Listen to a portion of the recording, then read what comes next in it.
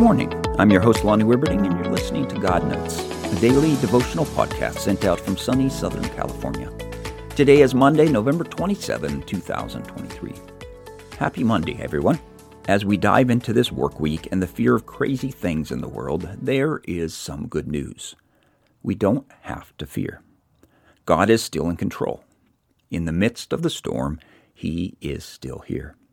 It is easy to be mesmerized by the media we swim in every day.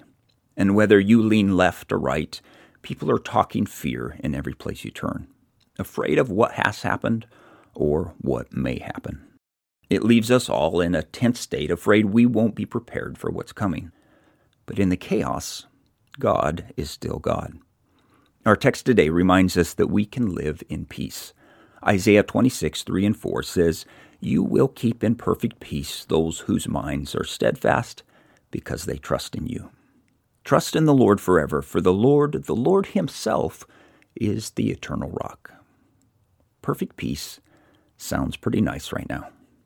But being human, we have this feeling that our security comes from being prepared to fight whatever evil is about to overtake us, real or imagined. So our minds can't stop running over scenarios of what might happen and what we will do about it, because we must protect ourselves and those we love. But being prepared isn't where our security lies. It's okay to do reasonable things to protect ourselves from hurt, but we don't have to live with a spirit of fear. It doesn't help us, and we can never be prepared for everything. But there is one who is prepared for everything. And we have the privilege of putting our lives in His hands and trusting in Him and living in peace. You, God, will keep in perfect peace those whose minds are steadfast because they trust in you. May God bless your day. We'll talk again tomorrow.